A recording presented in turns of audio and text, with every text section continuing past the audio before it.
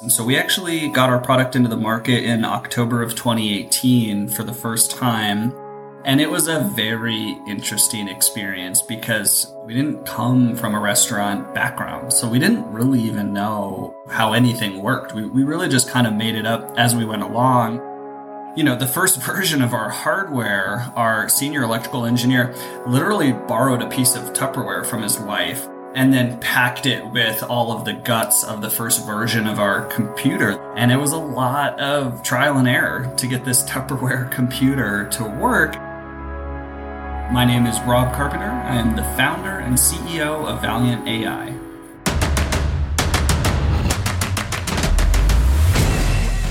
This is Code Story, a podcast bringing you interviews with tech visionaries who share in the critical moments of what it takes to change an industry and build and lead a team that has your back. I'm your host, Noah Lappart, and today how Rob Carpenter built the best conversational AI for the quick-serve restaurant industry.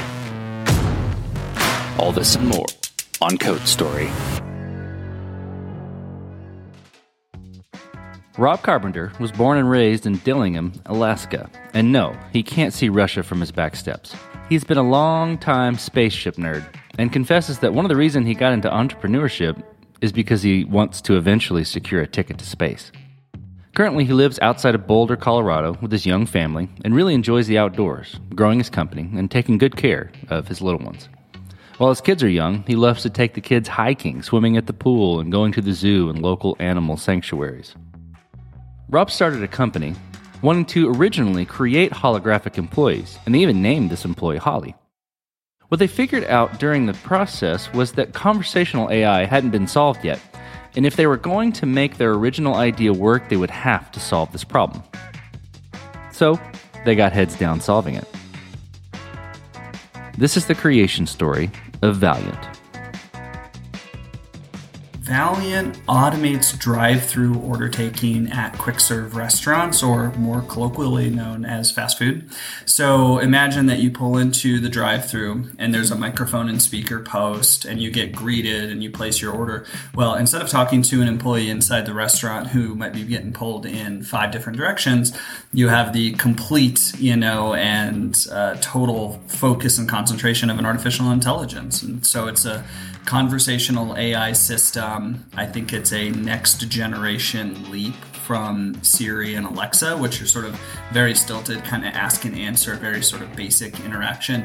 Whereas this is a true sort of conversation flow, and we'll have anywhere between 5 to 15 turns in the conversation, whereas a Siri or a Google Home will have like 1 on average. And we have to carry over a tremendous amount of context, follow-up questions, and things like that enable this AI to sort of feel and act like a real human talking to you and taking your food order. So we've been at it for 5 years now. We're a hardware software company. So we have a patent pending piece of hardware called the NX1A that we actually install inside the restaurant that hooks into their headset and base station system. And that's what actually allows us to converse with the customer.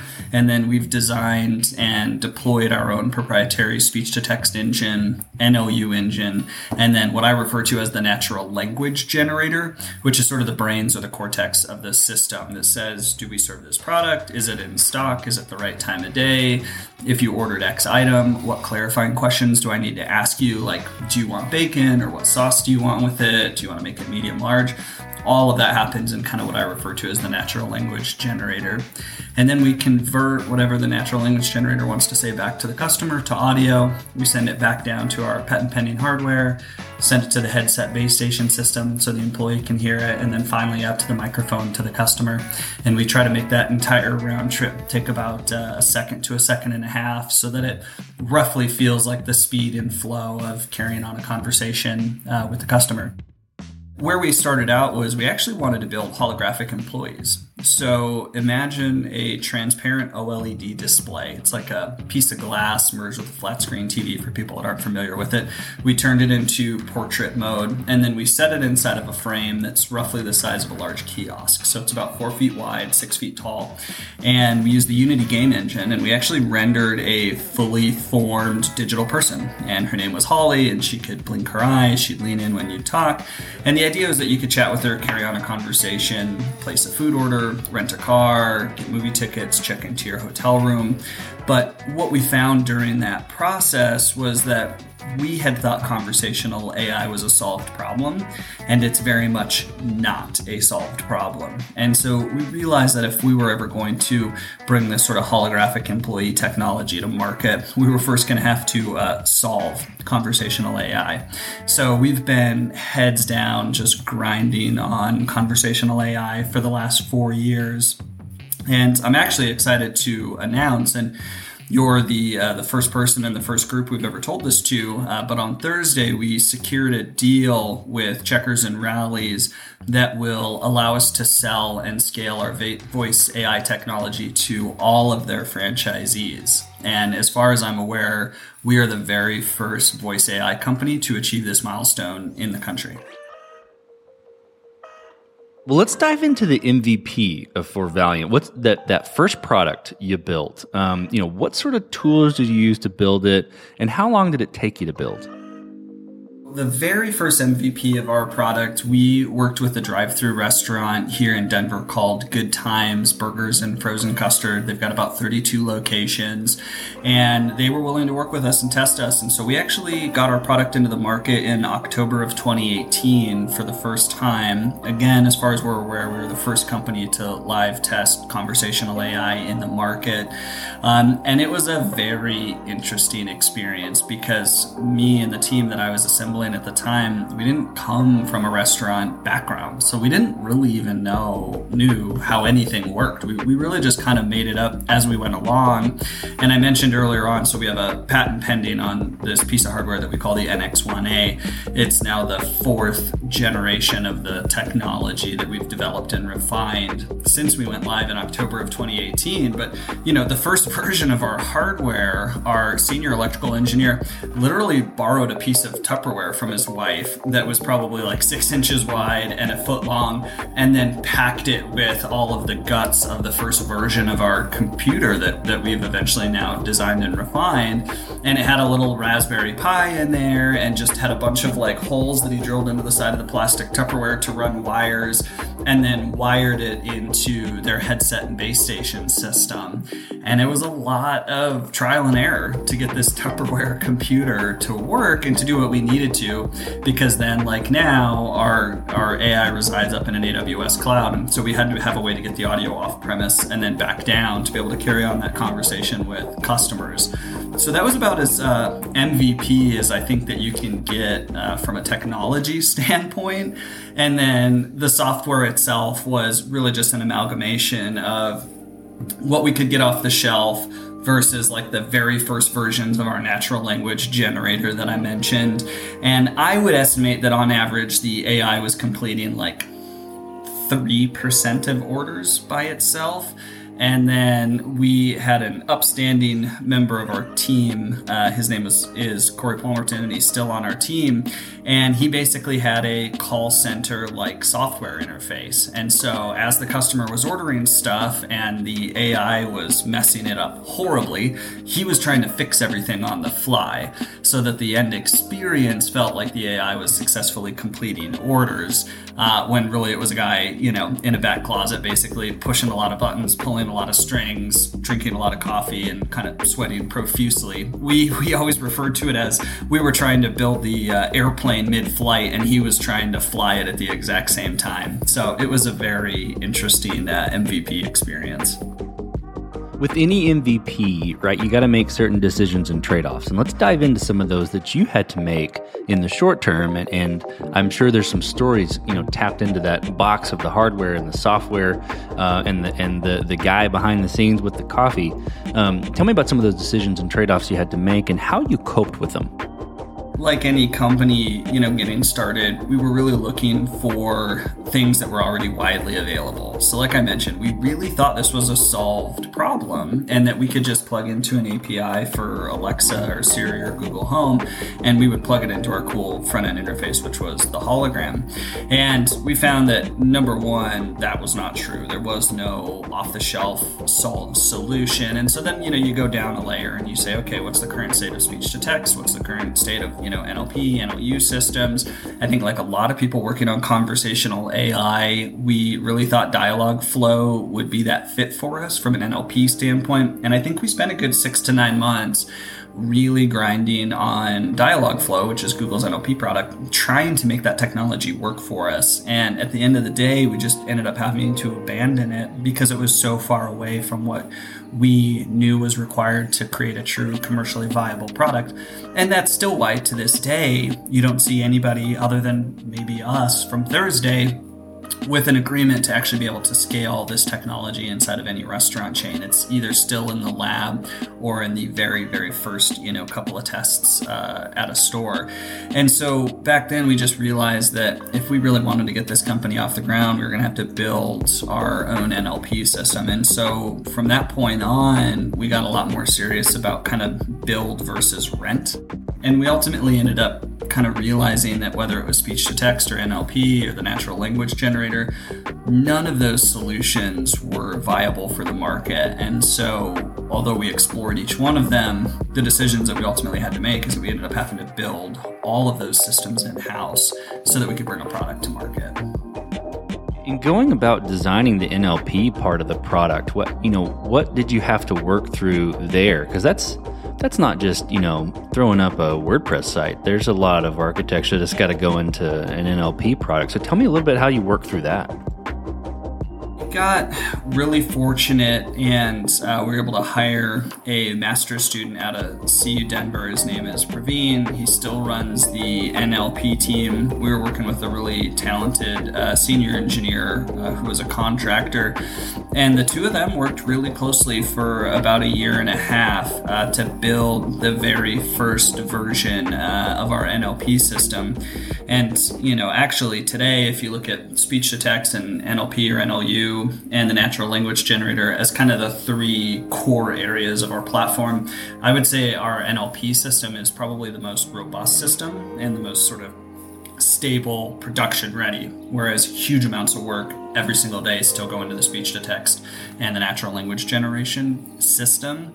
And so as they really kind of started to dig in, you can just imagine the crazy complexity that you get from people when you try to pitch them a conversational system.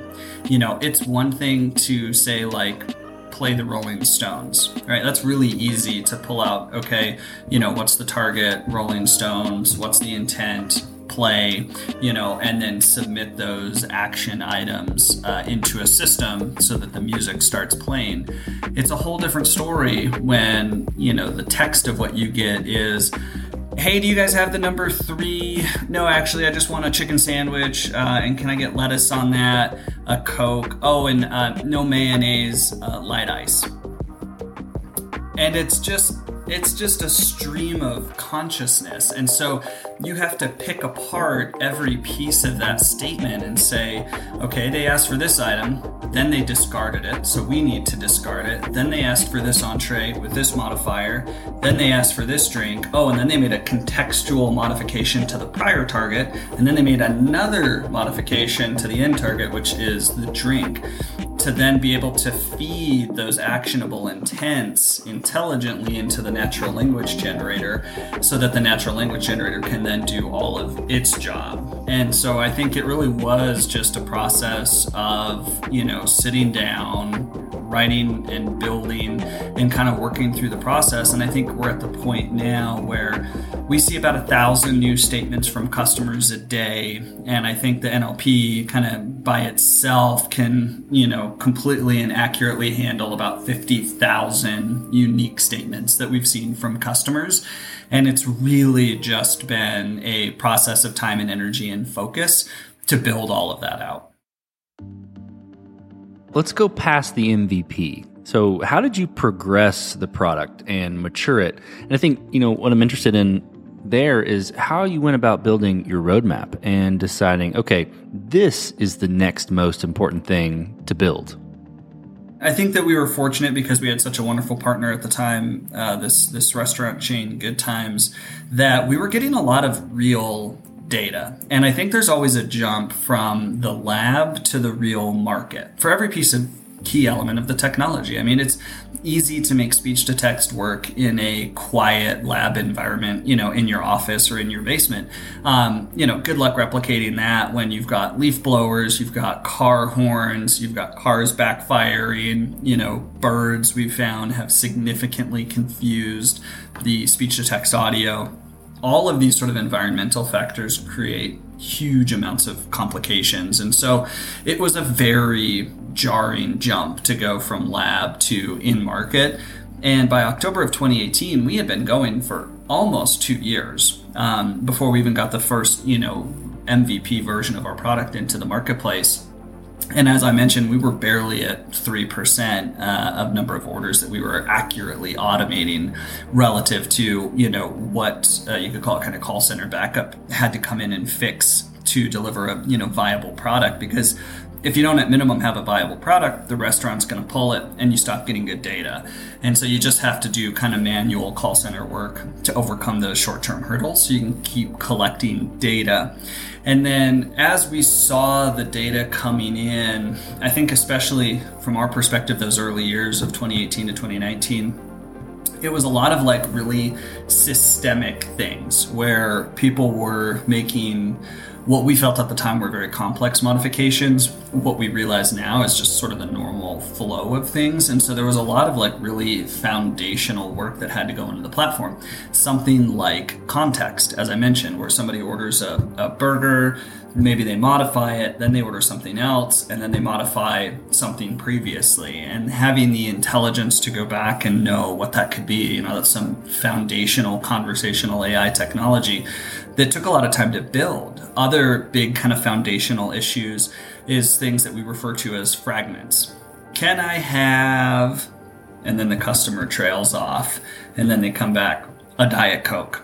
If you don't have the intelligence to know, can I have is sort of kind of trailing language or sort of preamble language, then you might be quick to respond back to it. Your second and a half kicks in and you say, I'm sorry, could you repeat yourself? And then that creates some complications in the order flow versus knowing can I have means some other data is coming. So be patient and actually don't do anything. And you wait a second or two and then the customer completes their statement. And then you have to intelligently merge those statements together because they might say, can I have, and they trail off.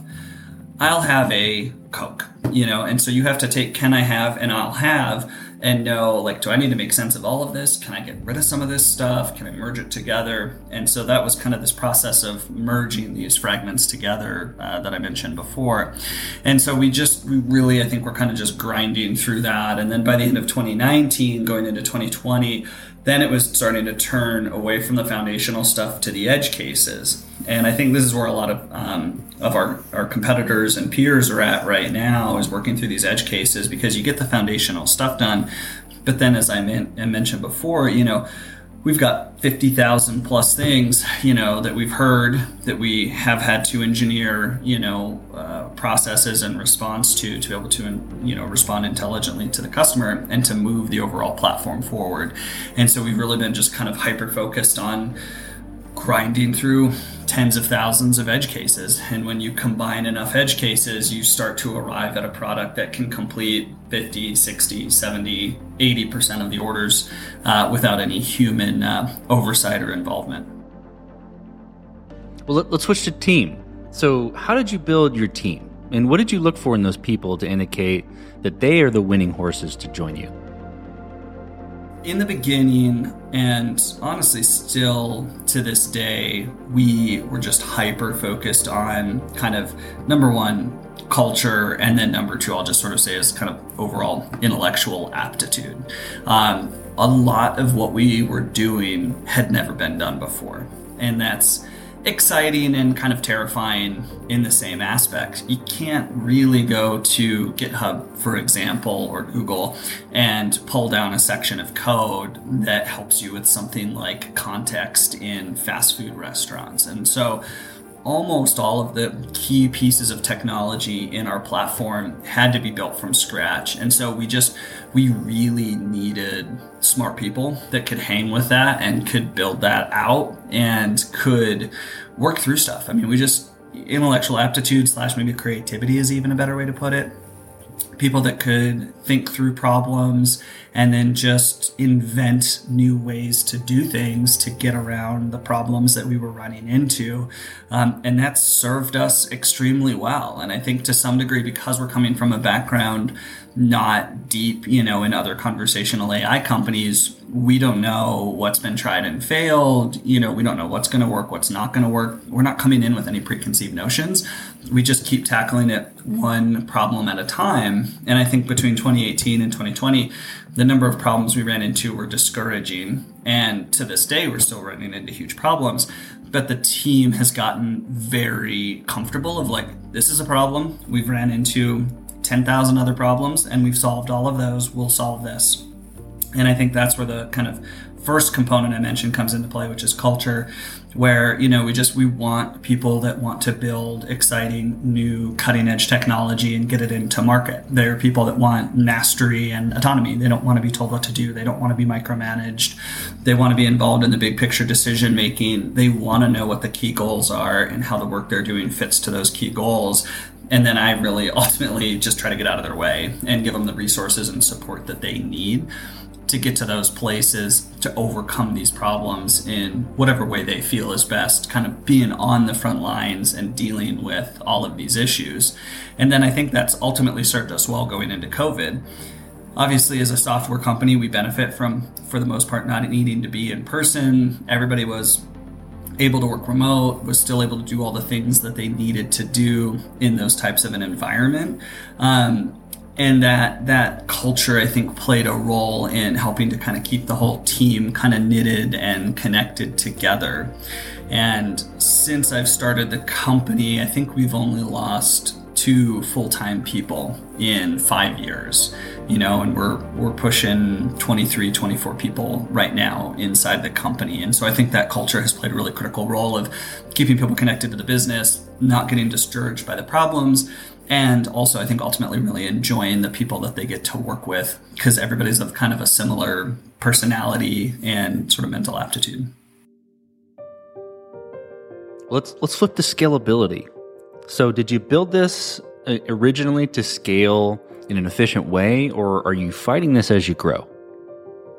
We're definitely fighting it as we go. The software side, I think there's a lot of really good infrastructure, developer operations, things like that are in place that help us scale. Really where we run into all the issues from a scale standpoint are the things that we don't control. Point of sale systems. So we haven't really touched on that yet. Once we complete an order, we have to inject the order into point of sale systems. I had 7 years of experience running my own custom software development company before Valiant, and we constantly heard just kind of horror stories of trying to get approved to be able to actually interact with and engage and insert orders into a point of sale system. And it's proved to be true. They are so hard. And it's just, again, it's hard to name all of the problems, right? Like the number one problem is no POS company wants to work with you for the most part. They view you as a potential competitor. Whatever you're doing, they think they're eventually going to do. They don't want to give you access. And so you have to fight them to just gain access to their system.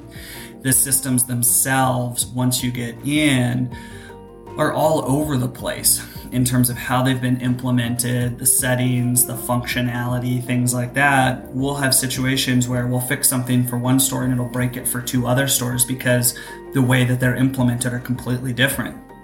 And so we just have to keep building in more and more complexity and flexibility into our own system so that we can basically handle POS interactions on a store-by-store basis versus what you would hope would be on a, ideally industry-wide basis or at worst case brand basis. And it's not. It's literally every single store just has slightly different and tweaked settings. And so you get into granular integrations on a store by store basis. And so that point of sale process is time consuming. It's hard. It doesn't necessarily scale very quickly. And so that's all stuff that we're really working through right now.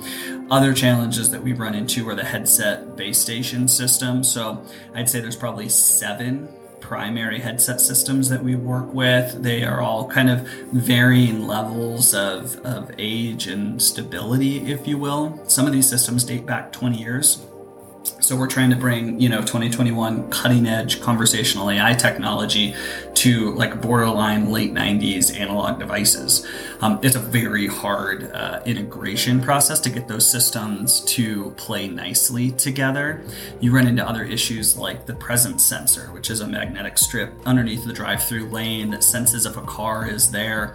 And those magnetic strips themselves won't be reliable. They'll cut in, they'll cut out. The magnetic strip will tell the AI the car has driven away when the car is still there. It will say there's no car there when there is a car there. And so we've had to build a ton of additional technology and infrastructure onto our NX1A hardware to be able to handle these different use cases, just down to something like this presence sensor, which again is different on a location by location basis.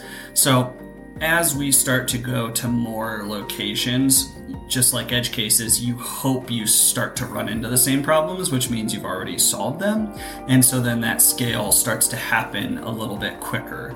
But at least for where we are, which is the first kind of 1 to 10 units, we're finding a lot of unique challenges at every single store that we go to. So I think it'll be a grind for the first, 10 to 30, and then I think it will start to go quicker after that. It's interesting thinking about, because, we talk about scale, it could be people or it could be tech. When we think about tech scaling, think about cloud SaaS, right? And how are you, orchestrating, or how are you going up the cloud?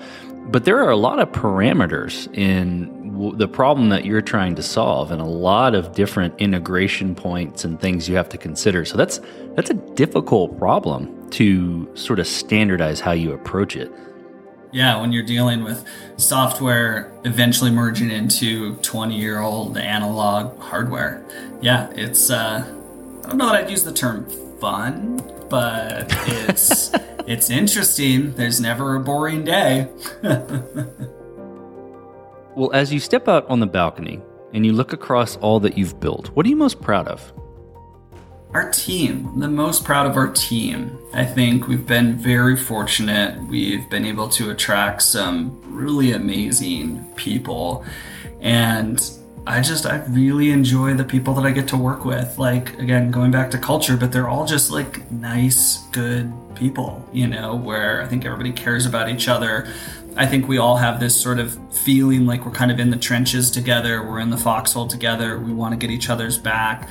And, one thing I, heard from a few of my engineers, that had come from some of the really large tech companies previously is you just kind of feel like you're a cog in the wheel a little bit. And especially if you're outside of, let's say, the big 5 tech companies, and you're in any of the ones that are going to put you in a cubicle farm, a new executive will come in, you'll grind out a bunch of technology, and then the executives will change and they'll scrap whatever project you were working on. And so it's like, well, cool, like I got paid for a year, but like, what did I actually do with that time?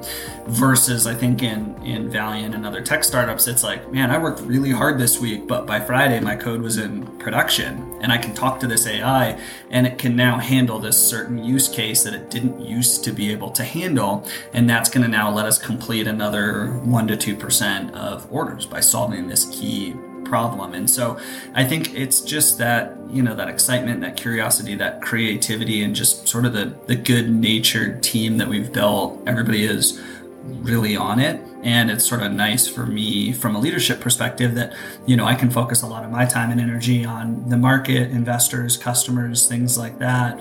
And the team themselves, by and large, are extremely self-sufficient. So it's very gratifying to be a part of that. Well, let's flip the script a little bit. So tell me about a mistake you made and how you and your team responded to it.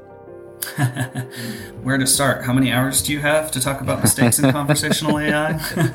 I'll talk about business model. That was a mistake that we made. I'd mentioned Good Times earlier.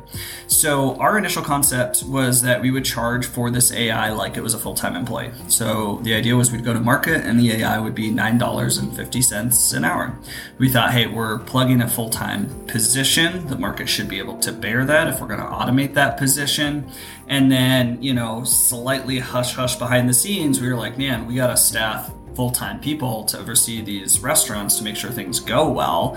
We need more revenue so that we can cover that.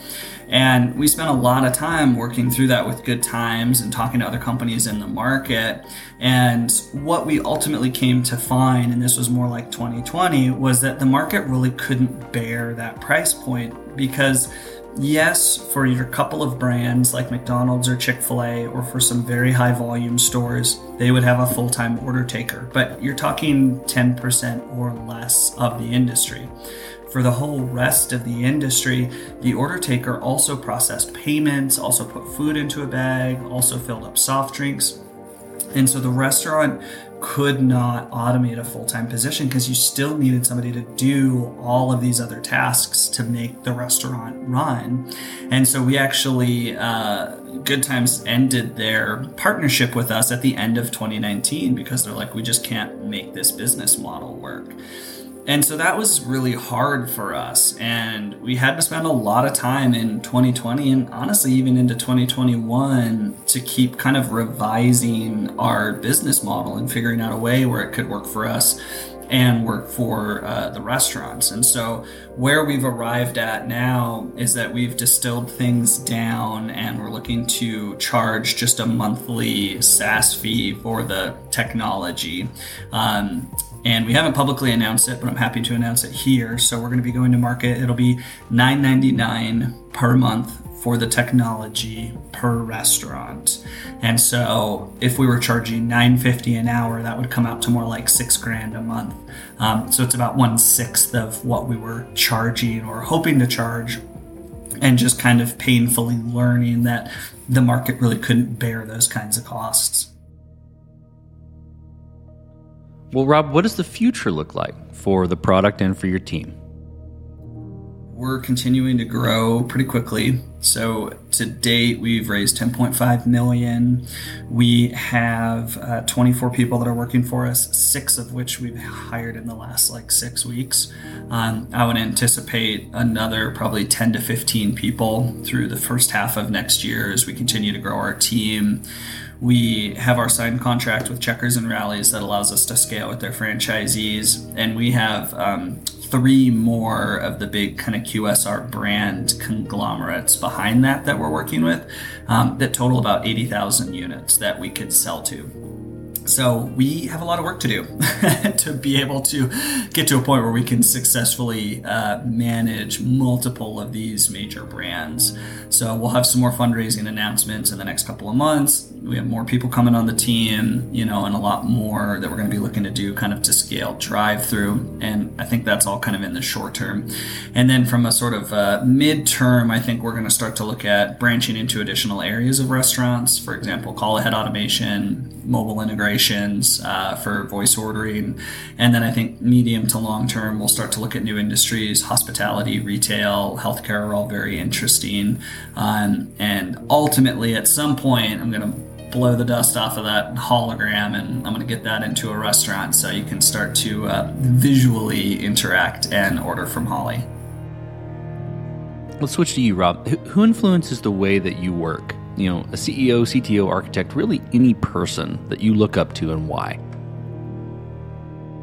I got extremely lucky when I was starting Valiant, and in 2018, this gentleman, Alan Silverman, came. He met with me and ultimately decided to invest in Valiant and has now supported us across multiple rounds. He has, built and sold numerous companies himself. He currently is chairman of the board for a large grocery store chain, and he's helped to mentor a lot of young and growing startups. And I'm just very fortunate for his support. And I think he's done a lot to guide me and help me and develop in my own career. I think as long term, we transition and sort of aim towards eventually being able to take Valiant public, something I've never done before, and a place where I could use a lot of support and guidance. And so I'm just really, really, I think, fortunate to have him. And then I would be remiss to at least not mention, my wife. She's been there for everything, the ups, the downs. She's always so supportive. She ultimately just wants me to be happy and enjoy what I'm doing. And when you're having a really hard day, it's just nice to have somebody that you can kind of lean on and talk to for support and guidance. So I have a very, very good group of people around me, and I'm very fortunate for that. We talked about a mistake, right? But a little bit different spin. If you could go back to the beginning, what would you do differently, or where would you consider taking a different approach? I don't think I would do anything different. The story of Valiant and my story at Valiant is far from over. So I think there will be a point of reflection much further down the road where I'll have a complete beginning, middle, end to sort of do a post-mortem. But I think right now, kind of deeply focused on where we're at, other than our pivot from the holographic employee technology to drive-through, we've really stayed the entire time super focused on this one use case. And COVID really accelerated some of the labor challenges in the market, which has, as a result, accelerated the demand for our technology. So I think that side of the equation has been very positive. I think I would have just done some smaller things differently. Maybe I would have gone directly to this product out of the gate without the kind of pit stop, if you will, with the holographic employee technology, even though that's what led me to it. And I would say we invested 6 months to a year upfront, just like everybody else, trying to get the existing systems to work from the off-the-shelf providers before realizing they just weren't viable. So I probably just would have saved the time and energy and gone right directly into building our own technology. And maybe that would have saved us, 6 to 9 months of time. Because if I was where I was at now, but 6 to 9 months earlier, we could be at 500 restaurants by now. And so I think it's just a matter of staying the course, staying super focused. And I think we've got a huge opportunity ahead of us. Well, last question, Rob. So you're getting on a plane and you're sitting next to a young entrepreneur who's built the next big thing. They're jazzed about it. They can't wait to show it off to the world. Can't wait to show it off to you right there on the plane. What advice do you give that person, having gone down this road a bit? My answer may seem lame, but I think it's the right one, which is don't give up. And if you're sitting next to this hungry entrepreneur and they're super excited, I think giving up is the farthest thing from their mind. But it's like, wait until year 2 or year 5 or year 9, because these startup journeys generally, except for a few cases, when they're successful, they're not necessarily successful in 24, hours or 24 months. They take time and they take years. And there are periods where I think everyone gets a little disillusioned with the product, with the market. And that's not to say you shouldn't be responsive to what's out there. But as I try to be, a student of other successful entrepreneurs, it does seem like one of their constant pieces of feedback in terms of why they were successful is they just didn't quit, and they just kept going and they just kept going, and every obstacle was just an opportunity to build a little more intellectual property into their platform once they overcame it. So be a little responsive, change if you need to change. But if the idea is solid and the market opportunity is there and it's just a matter of time to overcome the hurdles, then just do not give up. And ultimately, it'll put you in a much better place because you'll have more defensible technology. So just keep going. Don't give up. That's great advice. Well, Rob, thank you for being on the show today. Thank you for telling the creation story of Valiant. No problem. Thank you so much for having me. And this concludes another chapter of Code Story. Code Story is hosted and produced by Noah Labhart.